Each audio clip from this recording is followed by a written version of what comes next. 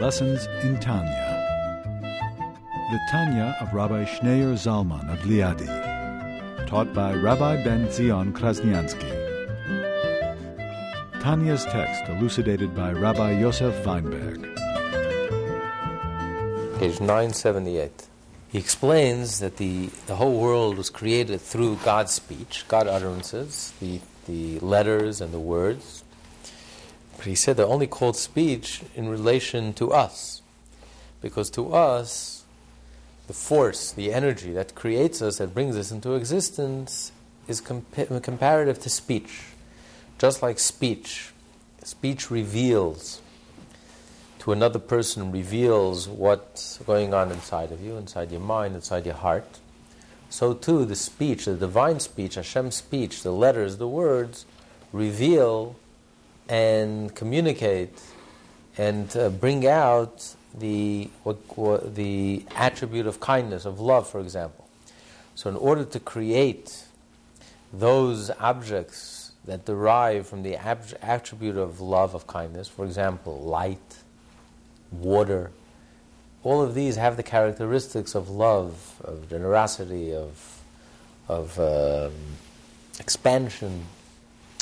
So how do you get from light, from love, from kindness, from the divine attribute of love to the physical light and water, with all the properties of light and water? So that comes about through the letters, the words, which reveal and bring down and communicate and transport and transfer the inner, the attribute, and brings it out and externalizes and reveals it and communicates it. So, and concretizes it, in a sense. So it's the divine speech and the divine word that actually concretizes the divine attribute of love and concretizes it and creates water, light, etc. So that's why they're called speech. They're called words, letters, speech, divine speech. But now he's going to say that really the letters are really divine. And although we call them letters and words, in our experience, letters and words are external to the person. They're inert.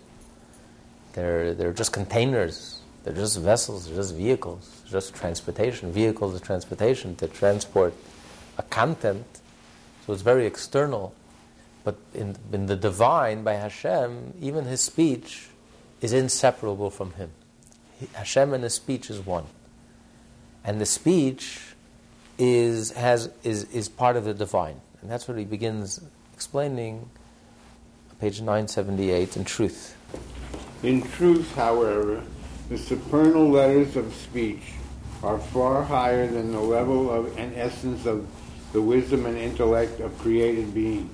In this they differ from the letters of man's thought and speech, which are inanimate and belong to a level far lower than intellect. The Alter Rebbe now demonstrates that the supernal letters of speech transcend man's intellect and wisdom. Okay, so within man, letters, there's no connection between letters and the thought and speech. That's why letters are interchangeable. Letters are inert. And they're just vehicles of communication. You can put any content in the letter. However, in the divine word, divine thought and divine speech, the letters in the divine thought and speech, so to speak, are much higher level than intellect. And the proof is, for man, possessor of wisdom and intellect, was created by the utterance and the letters of the phrase, "Let us make man in our image." Since wisdom and intellect are derived from these letters, it is obvious that the letters themselves are far superior to them. For man, possessor of wisdom and intellect, was created, even by the divine breath alone, as it is written, and he breathed into his nostrils a soul of life. It was from this breath that was breathed into man that he became a rational being. Hence, since divine speech and breath create man, who possesses wisdom and intellect, it follows that the divine speech and breath are the source of wisdom and intellect in the soul of Adam. The divine speech actually creates. This is the divine energy. This is the building blocks with which God creates the world, and beginning with intellect, beginning with wisdom. He blew into the nostrils of Adam, he blew his soul into his nostrils, so the source of man's soul, with man's wisdom, all comes from the divine breath, so to speak.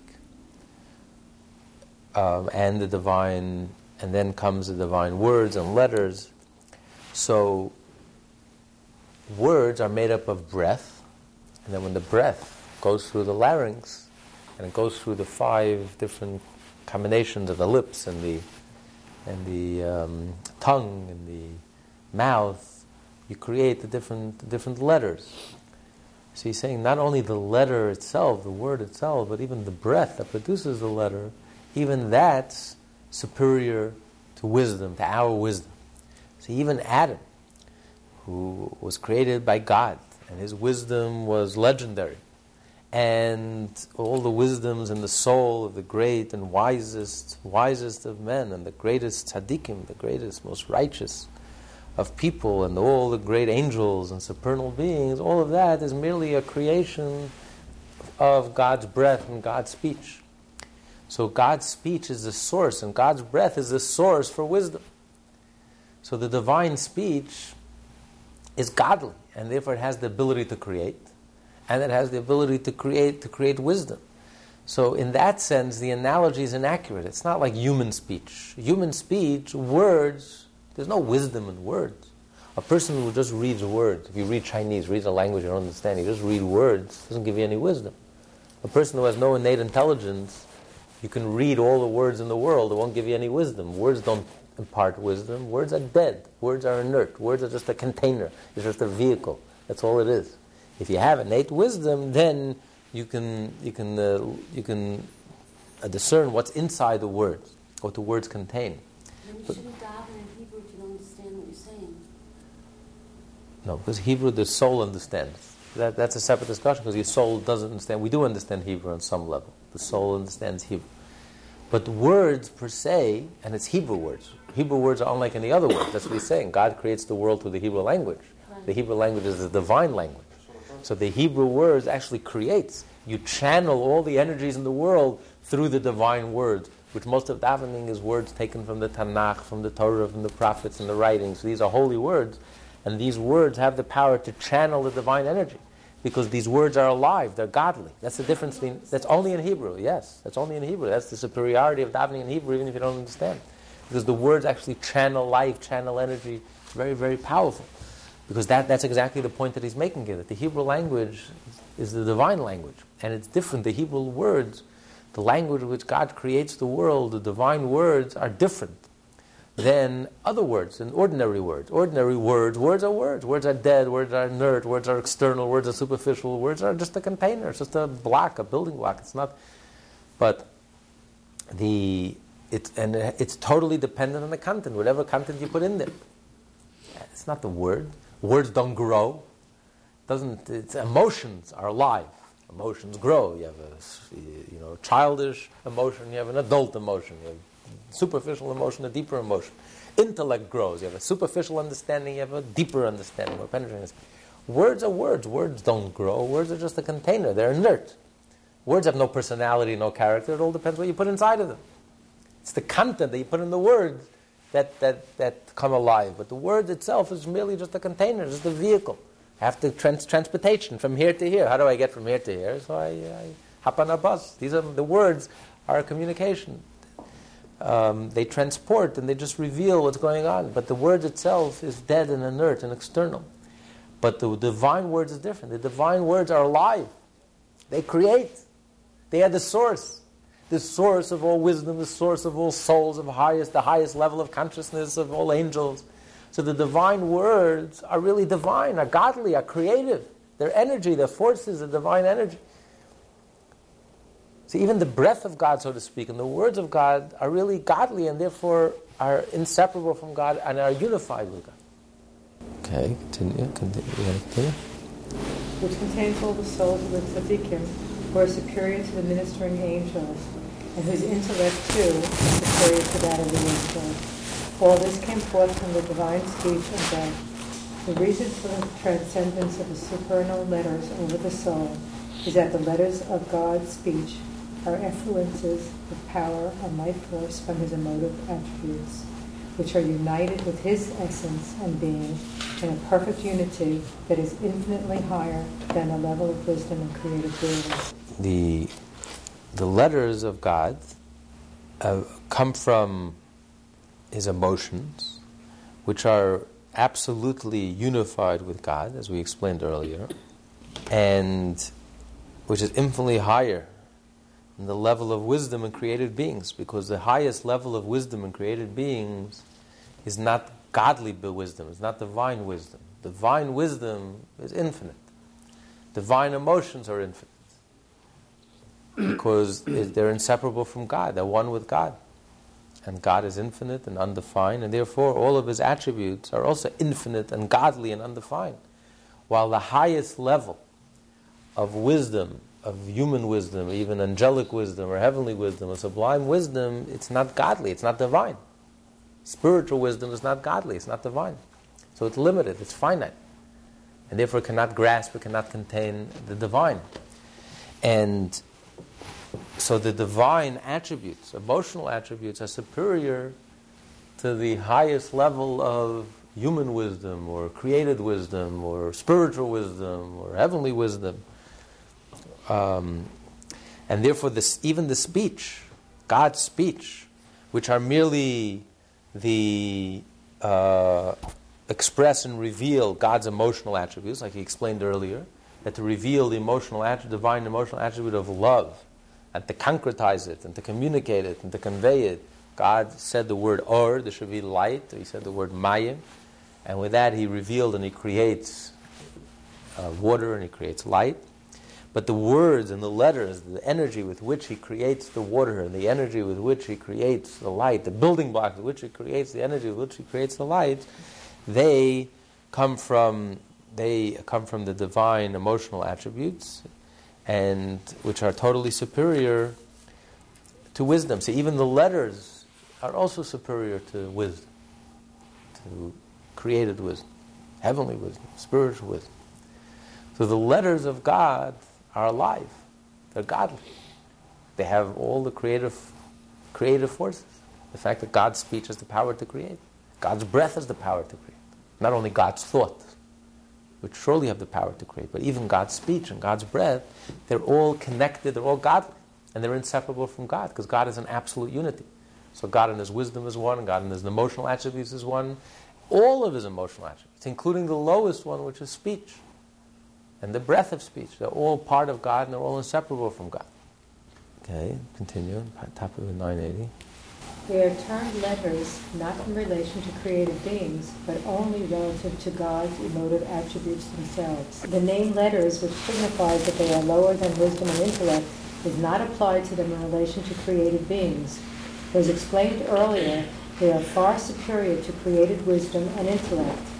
Rather, this term is applied to them relative to God's emotive attributes, in as much as they are only letters, revelations of these attributes. Right, so within God himself, we refer to the emotional attributes, and in comparison to the emotional attributes, which are one with God, so the ability to speak and to communicate and to reveal and to concretize and to create something outside of God, so to speak, something that feels separate from God, an entity, an independent entity that it feels is separate, like water or light or all things that exist. So in comparison to the source, in comparison to emotional attributes, they are called words and speech. So in comparison within God himself, this is what we call God's emotional attributes, and this is what we call God's speech. And when God speaks, God really has no one to speak to. So when God speaks, he creates something to speak to, so to speak. He creates something outside of himself. He has the power to create something that appears to be independent, that senses itself to be independent. It creates us, it creates the world. We sense ourselves. So that's the power of God's speech. Because just like speech, you speak to someone outside of yourself. You don't have to speak to yourself. You don't speak to yourself. You speak to someone outside of yourself. In God's case, there's no one to speak to. God is the only the reality. There is no other reality. But God's speech brings into existence. When God speaks, he that alone brings into existence something that feels that it's separate from God. We feel that we're separate from God. We feel that we're independent.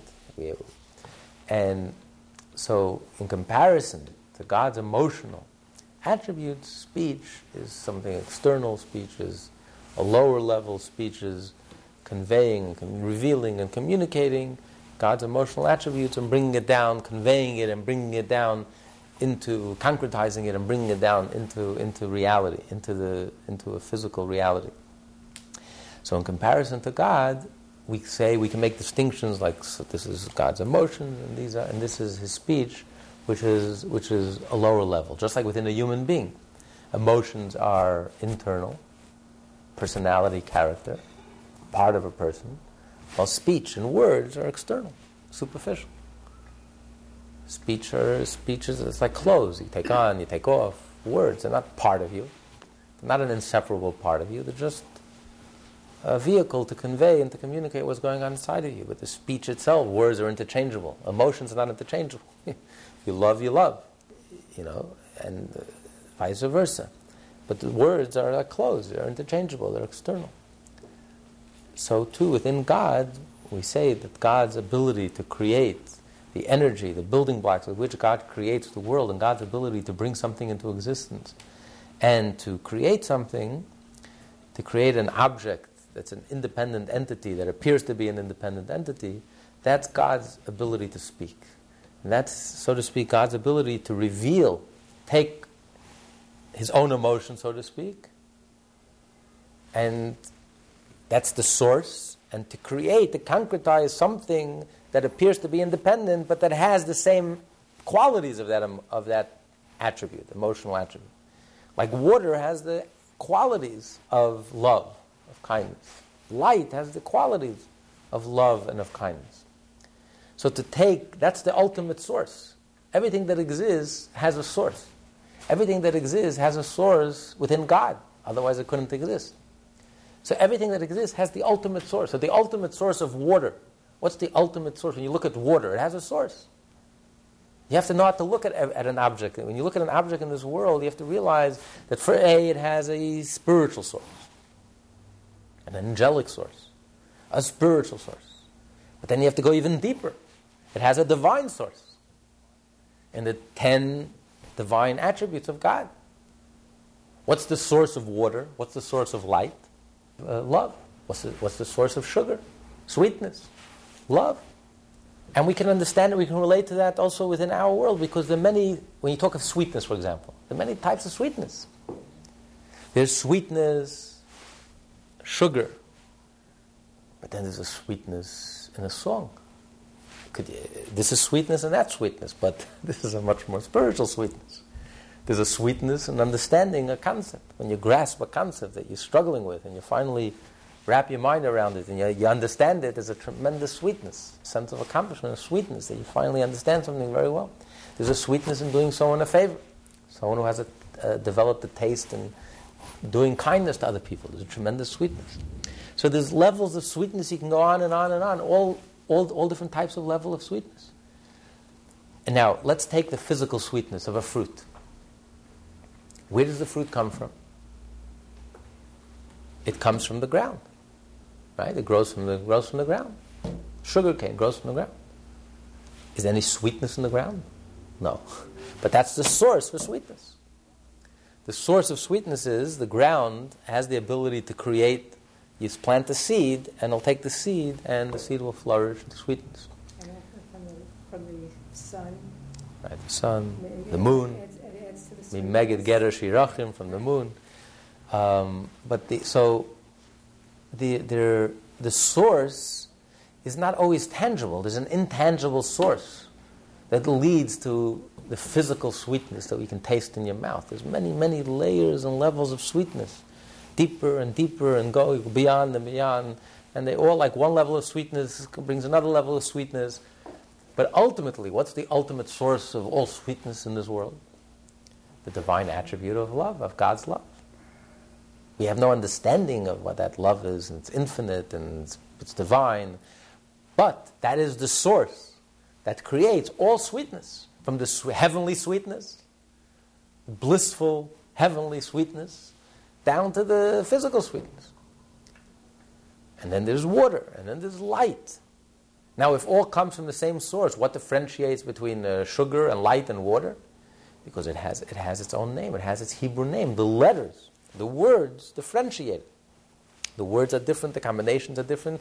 So here you get this aspect of Hashem's sweetness, and here you get another aspect of this, like light is diffusive, and light illuminates equally a garbage dump, and the king's palace equally. It's all the same. It doesn't discriminate, just like the nature of love, of kindness. So you're kind to everyone. The deserving, not deserving, that's the nature of love, of kindness, indiscriminate. Light is effusive. Water is very generous. Water always pours down. It finds the lowest spot. It nourishes, it nurtures, it connects. It's like a glue. So all these qualities, every object, every entity that comes from the divine attribute of love, of kindness, reflects another aspect of the divine attribute of kindness. But this is the principle. Everything that exists in this world has a source. Nothing just happens. It's here. It has a source, a spiritual source, and ultimately a divine source. Because if it wasn't the divine, nothing new was created. When God created the world, God didn't add anything. Everything that exists has to be in God. Otherwise it couldn't exist. So there's nothing new. Creation didn't add anything or didn't create anything. Everything exists ultimately in God, but in a divine sense. So in the divine sense is the divine attribute of love, and that's the source. But the 10th attribute, which is the power of God's speech, its purpose and function is what God communicates. That's the link that communicates between God and something outside of God. Just like speech within a human being. You speak to someone outside of you. When you have to communicate beyond yourself, you have to get into someone else's head, and you have to communicate and reveal to them what's going on inside of you. So when God speaks, God creates a whole world that appears to be separate from God.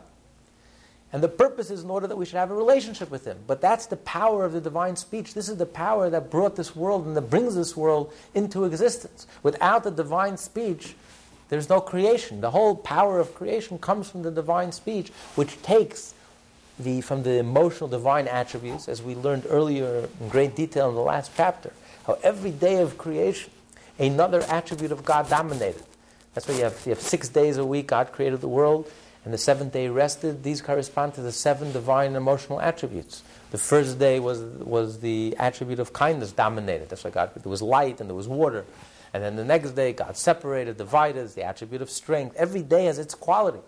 So the power of speech is to reveal, to communicate, and to convey from the divine attribute of love. How do you get from there to sugar? How do you get from there to water? How do you get from there to light? That's the power of speech. That's the meaning when God spoke and the world came into being. Just like speech within a human being communicates and conveys what's going on outside of a person, so too God conveyed and communicated and revealed and transported from his emotion, from his own emotional divine attribute, and it concretized it, and suddenly God created water and light, etc.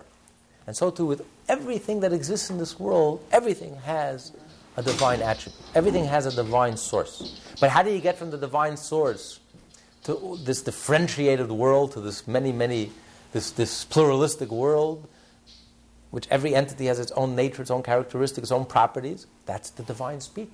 And because the divine speech and many letters and many words that's why we have such a pluralistic and such a differentiated reality where there's so many entities and so many objects. But ultimately, it all comes from the same source. It comes from the divine emotional attributes. And the power of speech reveals it. But even the power of speech, we call it speech, because it helps us understand what the effect of the speech is. But in comparison to us, even the divine speech is really divine, it's godly, and is infinite. Because only God has the power to create. And how does God create? Through speech. So it's His speech. It's alive.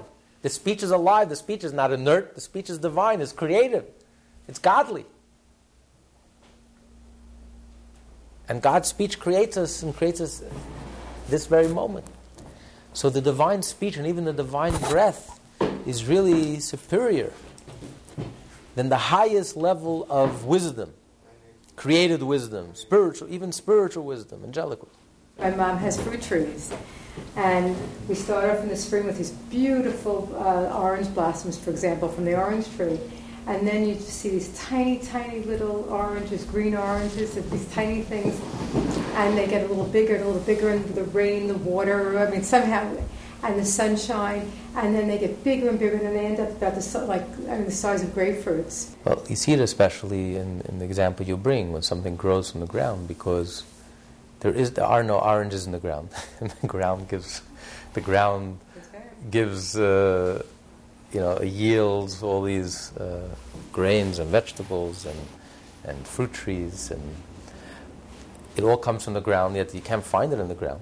The ground is the source, because God said the ground should give forth grass and fruits, and that divine speech, till this very day, it's that divine speech, it's that creative energy. Only God has the power to create. And that divine speech, that the ground should be creative, it's that divine speech that creates everything, that brings everything, and it all blossoms and flourishes from the ground. So even though you don't have it in the ground, you don't have any of this in the ground, in the source, but the source, that's the source for everything. So in the divine attribute of kindness, when you talk about the divine attribute of kindness, divine attribute, there is nothing physical, there's no sweetness, and there's no light, and there's no water, but through the power of speech draws from the attribute of the divine attribute of kindness, of love, and draws out and creates all of these entities. Now you have water and you have light. And so everything in the world ultimately has a divine source. That's the way a Jew looks at this world. Nothing just appears or just happens to be. Everything ultimately has sources, and many sources. You go back. It has a physical source. Physical sweetness goes back to spiritual sweetness. And within spiritual sweetness, there are many types of sweetnesses. There's a sweetness of a song. There's a sweetness of doing an act of kindness. There's a sweetness of an intellectual awareness or understanding, many levels, and then there's spiritual sweetness, and then but ultimately the ultimate source is the divine sweetness, the divine attribute of love, of chesed atzilus, in the world of emanation. But it takes the power of speech. The power of speech is called the earth. In the Kabbalah, the last level, the last of the 10 divine attributes is earth. Mother Earth, the feminine, Malchut. And the feminine has the power to create. The feminine has the power to concretize. The feminine has the power to take that seed, that potential, and flesh it out, and suddenly creates water, light, and all the physical entities. So it's the power of speech that takes it from the source and concretizes and conveys it and brings it down. But it's alive, it's divine, it has the power to create. It's dynamic, it's vibrant, it's alive. It's not like letters. Letters are dead. Within a human being, letters are dead. In that sense, the analogy is not accurate. Our words don't create anything. They're dead. They're just vehicles. They just convey. But the divine speech is godly, is divine. Page 980, yeah. The supernal letters are 22 kinds of influences of life force and power different from one another, by which all the higher and lower worlds and all the creatures in them were created. For so it grows in God's will and wisdom that He created the world with exactly 22 different kinds of influence, neither fewer nor more.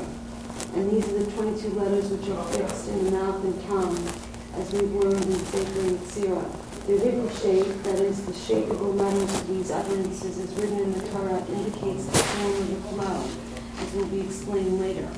The letters of speech and thought in the human soul are also outflows from the essence and being of the intellect and the emotive attributes, as is explained elsewhere. The Rebbe is adding something very clarifying what he said earlier, he said that the letters and even the breath that feed the letters are divine because they derive from the divine attribute, God's emotional attributes, and they are one with the divine, with the divine emotional attributes. And since God and His emotional attributes are one, so too the letters are also one. They're in absolute unity with God, inseparable from God, and therefore they're undefined, and they're infinite, and they are creative, and are vibrant, and are dynamic, and are godly. But the question is, the letters are formed from the breath and the different shapes, the 5 different movements of the mouth and the lips and the tongue and the throat. So where do we see that letters are one, come from the essence of the emotions? Letters seem to be totally external. They come from the body. Different movements of the lips, especially the breath. How can you say breath and letters are one, come from the very core and essence of the divine attributes, of emotion, the emotional attributes, the internal attributes? And he said that the letters and the words are the source of man's soul, of Adam Arishan's soul, which is the highest soul, and of his intellect and his wisdom. But letters and words, if letters and words are inert, how do letters and words, how can they be the source of wisdom? So therefore the Alter Rebbe introduces a concept which we find in the book of creation, of formation, which is attributed to Avraham Avinu, the hero of this week's Torah portion, the very greatest Kabbalist that ever lived, the very first, one of the first Kabbalah books ever written, Book of Formation. Does it still exist? Yeah, sure, we have it. It's right here behind you in the library. And the Sefer Yetzirah says that letters are not just a physical function. The Sefer Yetzirah says something very profound. And if you think about it, it's quite obvious. Letters are not fixed in the mouth and the tongue and the larynx. Letters are fixed in the soul. There are 22 letters within each and every soul. Every soul is filled with letters. And the proof is very obvious. Do you know how difficult it is to speak? You know, children with special needs, or people who suddenly are paralyzed or have a wound and suddenly can't speak. You know how difficult it is just to speak, ordinary speech that we take for granted. You think playing violin is difficult? Try teaching someone who can't speak how to speak. You can pull your hair. It's so difficult. The sounds. You know how many muscles go into a sound? You know what it takes to make sound? And yet, we see no one has to learn. Ordinarily, under ordinary circumstances, no one has to learn how to speak. You have to learn to play violin. You know, you have to play instruments. It's not enough to blow. You have to blow, but then you have to know how to make the sound. Create the wind, but then you have to know how to make the sounds. Yet speech, which is so much more complex, we speak. We have no idea what happens. Most people go through their entire life. They have no idea that you have 5 different ways of making 5 different categories of words, by moving the lips together, or by the tongue pressing on the roof of the mouth, or people have no clue. I mean, I speak. What's the big deal? You don't even think about it. It's unself-conscious. When you play music, it's a conscious effort. You have to learn it. You have to master it. You have to learn how to speak. You have to master how to speak. Children speak. And we speak automatically. And it's interesting, children, very young children, even though some of them are very smart, but they still can't speak yet. They're not ready to speak. Why can't they speak? They understand, they have smart, but they just can't speak. Because speech is not a question of... Speech is not a physical thing. It's an act. It comes from the soul. It's unself-conscious. Because the speech is rooted in your soul. Just like 99% of your body happens automatically, unself-consciously, you have no idea what happens, how you breathe and how you act and how you digest, and all the billions of activities that go on simultaneously, if not trillions, in the human body. 99.9% of our body happens unself-consciously. Except when you have a problem with the speech. Once you have a problem, if you have a problem, that's right. when you become aware of right. it. But ordinarily, because speech is rooted in your soul. So when your soul is developed enough that your soul is ready to speak, you speak unself-consciously. Your body just automatically speaks. It's not that you move your lips and then you create words. On the contrary, you have words in your soul. Your soul wants to speak. And the words are already rooted in your soul, so the body automatically, it's like a symptom. The body automatically just speaks. Whatever the soul wants, the body does without even unself-conscious. So the soul wants to speak, the soul has words, and those words have come to the conscious level when the child is old enough, when the child is mature enough and ripe for that level of the soul to reveal itself on a conscious level, and then automatically the body just speaks without even knowing what you're doing, how you're doing it, when you're doing it. You just do it. All these complexities of speech just happens automatically. So you see that letters and words are rooted within the soul. Letters and words are not just external. It's not just I move my lips and I create words. No, the words and letters existed within your soul. In other words, the emotions really have letters and words. The words and letters are there. You don't love in French and you don't love in English, but the words and letters are there. It's not that they're not there. They're there, but you don't feel it, you don't sense it, but it's there. And the same thing is within the intellect. When you are engaged in understanding a concept, and there are no words yet, there are no letters yet, you have no words, you don't have the language, you're just busy understanding the raw concept. It's not that the letters are not there. The letters are there already. But right now, I don't sense the letters. I'm not aware of the letters. My conscious letters. The letters are there. The soul is filled with letters, even though the soul can't find the letters. But the letters are there. It's rooted within the soul. And that's why when you do speak, you speak automatically. You speak unself-consciously. The body just expresses what the soul wants to speak, and the soul has the words. It's fixed in the soul has the words, and the body says the words and speaks the words. So you see that these words are rooted within the core essence of the attribute, of the emotions, and are rooted within the core essence of the intellect. And that's why the divine words and divine letters, this explains how the divine words and divine letters could create a soul. A human intellect is the source of human intellect. Because the words and letters themselves are rooted within the divine wisdom. And are rooted within the divine. So the letters and the words really have are rooted within the soul, are not just external, superficial. That's the point he's bringing out from, and he concludes the chapter with this point. And not only the letters in the mouth, not only the letters in the words, but even the letters in writing and action. Also the shape of the letter. Why is this letter shaped this way and this letter shaped that way? Because the shape tells us all about the letter. Because it's based on the root of the letter, and the source of the letter, within the source, within the soul. Based on that is the shape of the letter. Because the letters are fixed within the soul. So even the physical letter, the physical expression of a letter through writing, also the shape of the Hebrew letters, the shape also comes from, because it's rooted in the source, within the divine.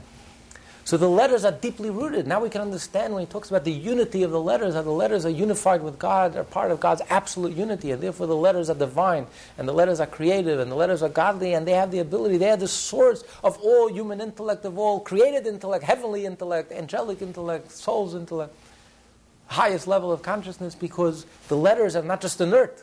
The letters are not just external, superficial, inert. The letters are rooted within the soul. Just like the analogy of within the human being. When a human being speaks, the speech is not just external. The letter is filled, the soul is filled with letters. They're fixed within the soul. They're formed by your letter. And that's why there are only really 22 letters. And all of creation is created with these 22 letters. Of course, there could have been, God is infinite. God could have made a Chinese alphabet. 1,000 letters. Why the only 10 divine attributes? Could have been 1,000 attributes. Why the only 5 senses? There could have been 20 senses. And they could have been totally different than we imagine. We can't imagine anything beyond the 5 senses, really. All our imagination is just a play on the 5 senses. Okay, big Martian ears and 1,000 eyes. But you can't imagine something you don't have. It's like a blind person imagining eyesight. Someone was born blind. Yeah, he can't. It's impossible. You can't imagine what you don't have. We are limited. God is 5 senses. God could have created 10 senses. He could have created 100 senses. 10 divine attributes. God could have created 20, 30, 50, 100, 1,000, 1,000,000. 22 letters. Why only 22 letters? God could have created 100 letters. 15 letters. But for whatever reason, God created 22 letters, 22 different shapes. And all of our communication, this is our structure. All of our communication, all our conveying is all limited to the family, the different categories within speech itself, whether it's from the lips or the larynx or the tongue, and then individually, specifically, the 22 letters. So all of creation was created with these building blocks, different combinations of 22 letters. Like I said earlier, 22 letters, then numerical values, substitutions, which creates every entity that exists in this world has a word, a Hebrew word, which is made up of letters, Hebrew letters. Because the shape of the letters and the combination of the letters, this is actually the building block. Each letter represents another expression of the soul, and the different combinations, various combinations, creates different entities with their own unique entities, with their own unique attributes and qualities and etc. So with this, he concludes his explanation that the unity of God is unified with his attributes, and it's all part of God's absolute unity, and also even the letters are really all part of God's absolute unity,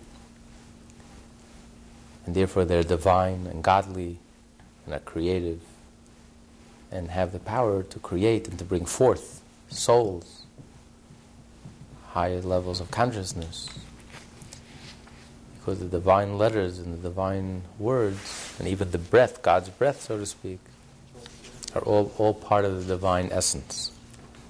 To what extent are we created in the image of God? Because we don't have all these other... We free will. No. Well, the divine, just like there are 10 divine attributes, the human personality is made up of 10. Personality and character is basically made up of 10. We have wisdom, understanding, and knowledge, and because we are created in the image of God. In that model. Yeah, but those are attributes apart from us. They're not like God, where the attributes are part of God. In that sense, of course not. It's limited. That we learned earlier, that the analogy is limited. We're not God. Of course we're not God. So it doesn't say we're God. It says we're created in the image of God. Because everything that exists in this world has a divine source. So man, what's the divine source of man?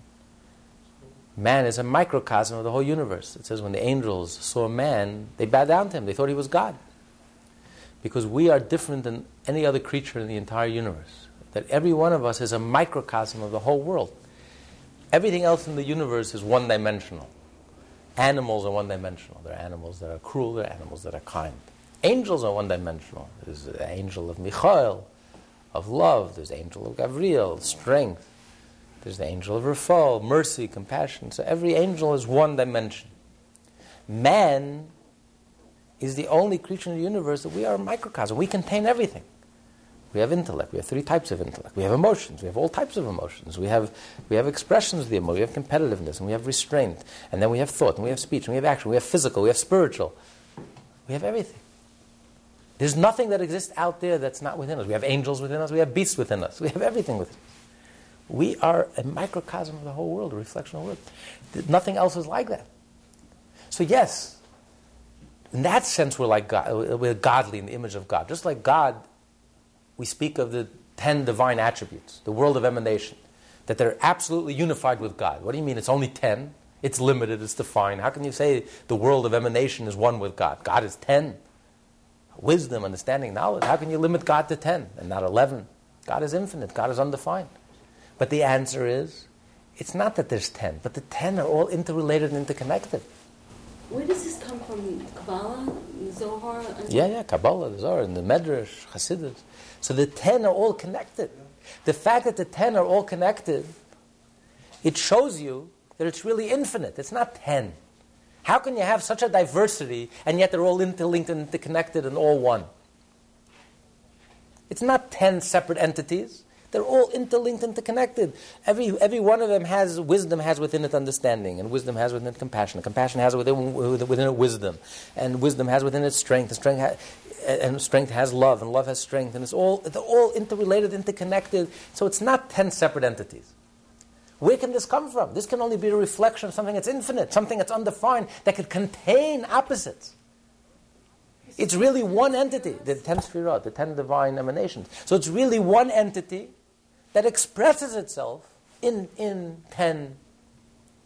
these 10 emanations. But really, it's really something infinite, something undefined. And therefore it can contain all of it and all interrelate and interconnect, and it's really one. So man is also the same way. The fact that man is one entity, and this one entity contains, is expressed in the intellectually, emotionally, practically, will, pleasure, physical, spiritual, angel, beast, it's all within us, within the same person. That's a taste of the infinite. That's a reflection of the infinite. How can you mix two things together? In heaven, there's no such thing. In heaven, everything is clear. Heaven is heaven and hell is hell. You can't mix the two. 2 plus 2 is 4, and 2 plus 3 is 5. It's 2 separate things. It's 2 separate worlds. You can't mix the two. This is distinct and this is distinct. This has its place and this has its place. In the spiritual sense of place. It's 2 different categories, 2 different levels. You can't mix the two. How is it possible in this world, within man, you can mix? It's all mixed together. Material, spiritual, physical, body, soul, beast, angel. All within one entity. This is a reflection of the infinite. This is a reflection of the undefined. They saw man, they bowed down to him. They never saw anything like it. They thought that Adam was God. So in that sense, we are created in the image of God. That's why it says that man was created differently than all other creatures. All other creatures, says God said that there should be an animal, and the animals appeared. The animals appeared. From the ground, the animals appeared. Body and soul together. Man was the only creature who was created differently. It says God formed man, clay on the ground. It was dead, lifeless corpse, clay. And it says God breathed into his nostrils, the breath, breathed into his nostrils and gave him a soul. So man's body, on one hand, man's body is lower than the body of an animal. Because the bodies of an animal came full-fledged together with his soul. They were like twins. On the other hand, man's soul is greater than angels. Because angels came about, says God spoke, and the world came into being. While God breathed into men. Breath, as we learned earlier in Tanya, breath comes from within. The difference in speech and breathing. You can speak and speak and speak, and you don't grow tired. When you breathe, you grow tired. When you breathe out very deeply, you expel your breath, you have to catch your breath. You can't. Because it comes from within, deep within.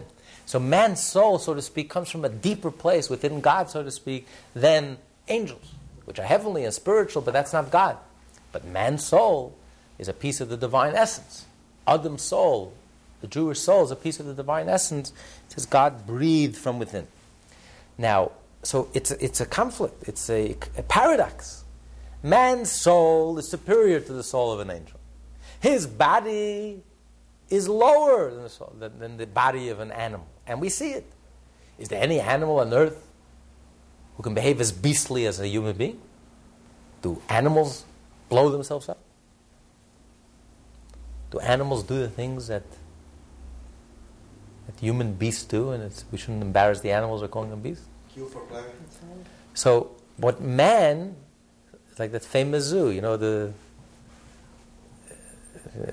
Seattle, I think they have a zoo there, and they have a display. The world's worst animal. You walk in, the room is empty. Wall to wall mirror, floor to wall, floor to ceiling mirror. It's the worst animal. So man, on one hand, is the worst animal. On the other hand, Moshe Rabbeinu, Mashiach, the Rambam, Alter Rebbe, man could reach the highest levels. So, how do you reconcile these extremes, this paradox, these opposites?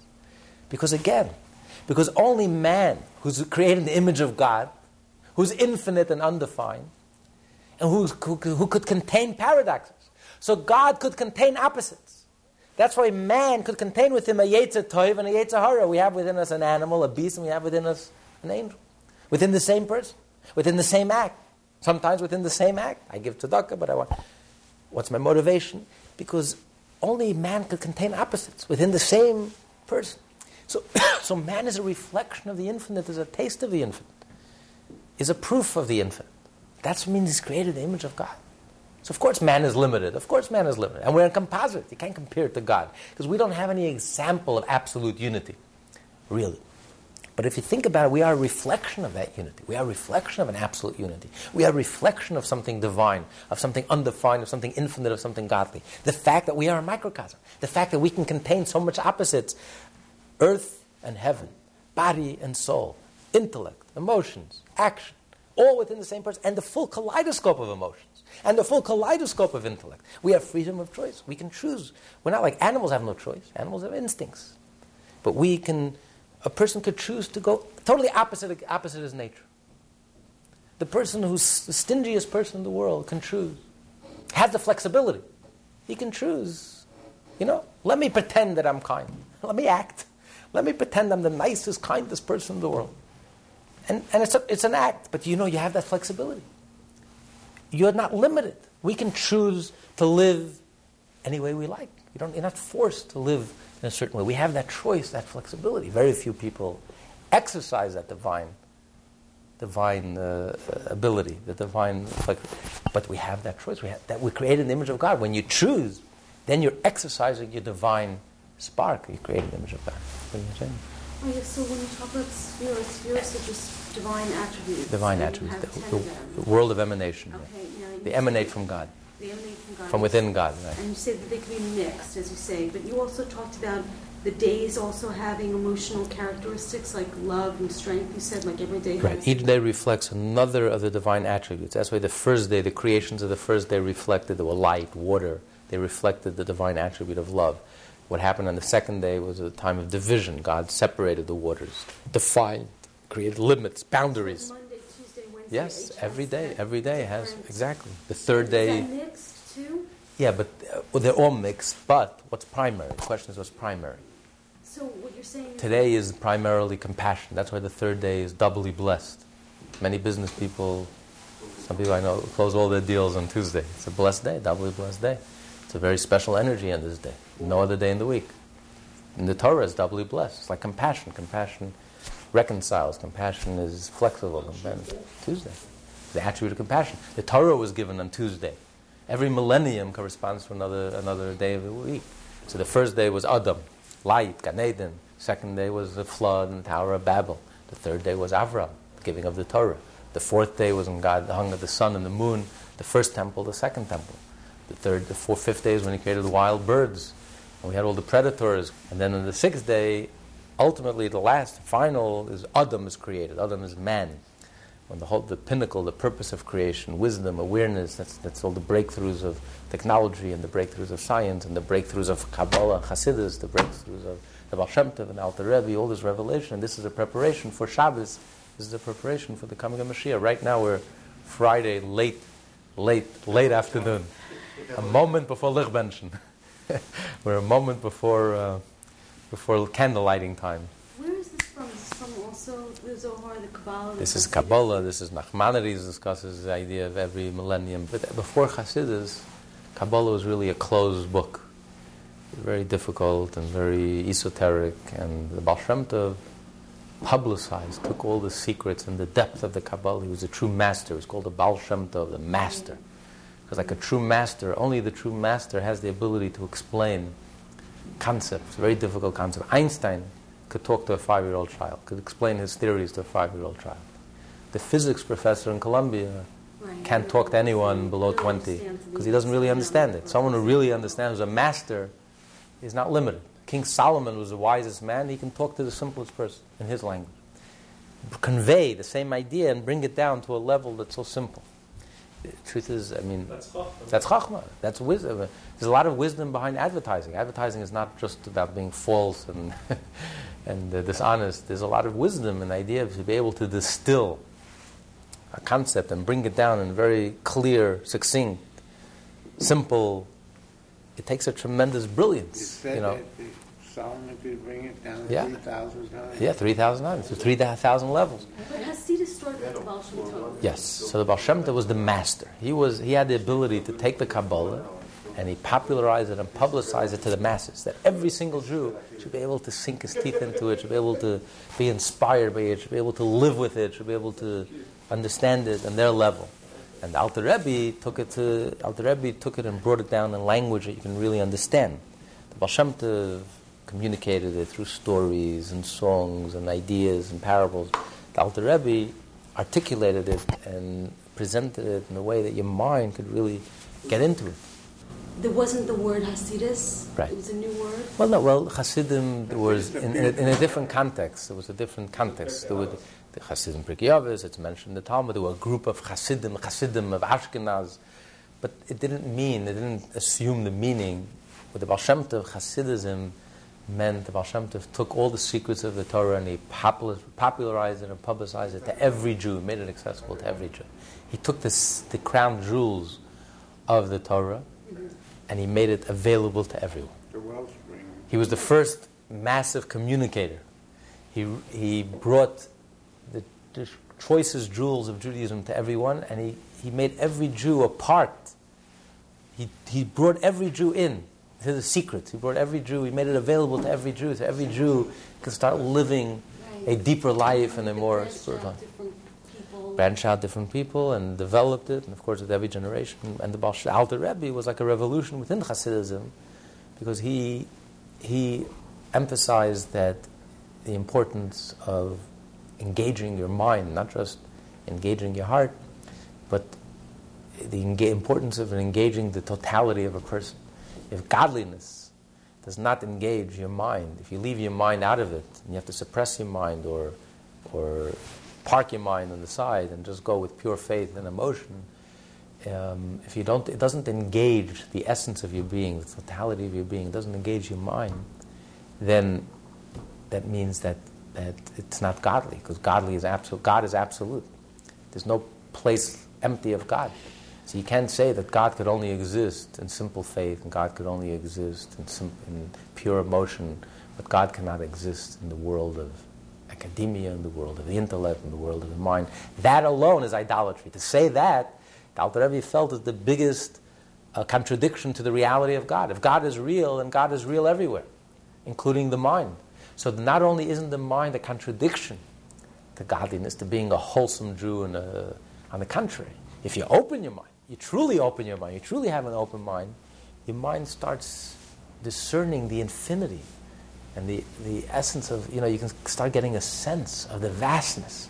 And this whole portion of Tanya is based on that idea, that engaging the mind, trying to understand with your mind the concept of the unity of God, that there is no other reality but God, that from God's point of view, nothing really exists. From God's point of view, nothing changed. Everything, there's nothing other than the divine energy. From God's perspective, all there is the divine energy. And today we can understand it with modern physics. We see a table. Is a table a table? What is a table? You went to school. What's a table? What is this table, really? Atoms. Atoms. No one has ever seen an atom. It's pure energy. Holding them together. And what's an atom? Nothing. 99.9% of the atom. They can't find anything in the atom. There's nothing there. It's 1.1% of the swirling energy. So this whole swirling energy creates a table, a cup, you and I. But really, it's not what it appears to the eye. So from God's point of view, it's really divine energy. And it's an ongoing process. It's a creative process. At this very moment, the energy is transforming itself into the cup, into this, into you and I. So really, what the world appears to be is not what it really is. In reality, the world is godly. The world is nothing other than the divine energy. And that's the deepest meaning when the Torah says there's no other reality but God. We say Hashem Echad, God is one. What are we proclaiming twice a day? There's only one God and not two gods. That's elementary. That's basic. For that we have to proclaim twice a day? No, we're proclaiming something much more profound, much deeper. There's only one reality. There is no other reality but God. Nothing exists but God. Because what is the world? It's the divine energy. It's the divine speech. It's the divine breath. As we just learned, what is the divine speech and the divine breath? Just like within a human being, the words really are rooted in the soul. So what is the divine speech and the divine breath? It's rooted within God. Within God's wisdom, it's rooted within God's emotional attributes. It's rooted within God's absolute unity. So really, it's all godly. It's the godly energy as transformed and shaped through the divine letters. Each letter represents a different shape and a different form, a different channeling of that energy. It's that divine energy that really brings every single thing that exists in this world into existence. And what is the ultimate source of everything that exists? What is the ultimate source of everything that exists? Ultimately, it has a spiritual source, and ultimately it has a divine source, like water and light. What's the ultimate source of it? It comes into existence through divine speech, the divine energy. But what is it really? What's the source? The divine attribute of love. So everything is really godly. There's nothing other than God. There's nothing else than God. The content of everything that exists is really godly. And it's a Jew's mission. Our mission in life is to reveal. Abraham publicized the unity of God. Our mission is to reveal the godliness and the godly aspect of everything that exists in this world. By lifting the veil and by doing mitzvot and by studying Torah, we take the physical world and we reveal the godly nature of everything. And how do we do that? By Torah mitzvot and by the presence of the Jew. Because the presence, the mere presence of the Jewish people is divine. If anyone needs a reminder that the world is not what it appears to be, that there is a destiny and there is a purpose and there is a creator, divine providence, no one lifts a pinky in this world unless it has a heavenly source, a divine source, is the miracle of Jewish survival and existence. That reminds us there's no logical explanation for the Jewish people. So this is a reminder. God placed a reminder in this world. We are the testimony. We are the witnesses. We are the reminder that there's a God in this world, that everything is really godly. Nature is godly. There's nothing other than God. There's no other reality. To be continued.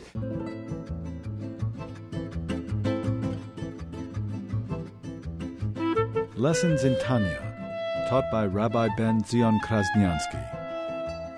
For more Tanya study, please visit our website at www.lessonsintanya.com.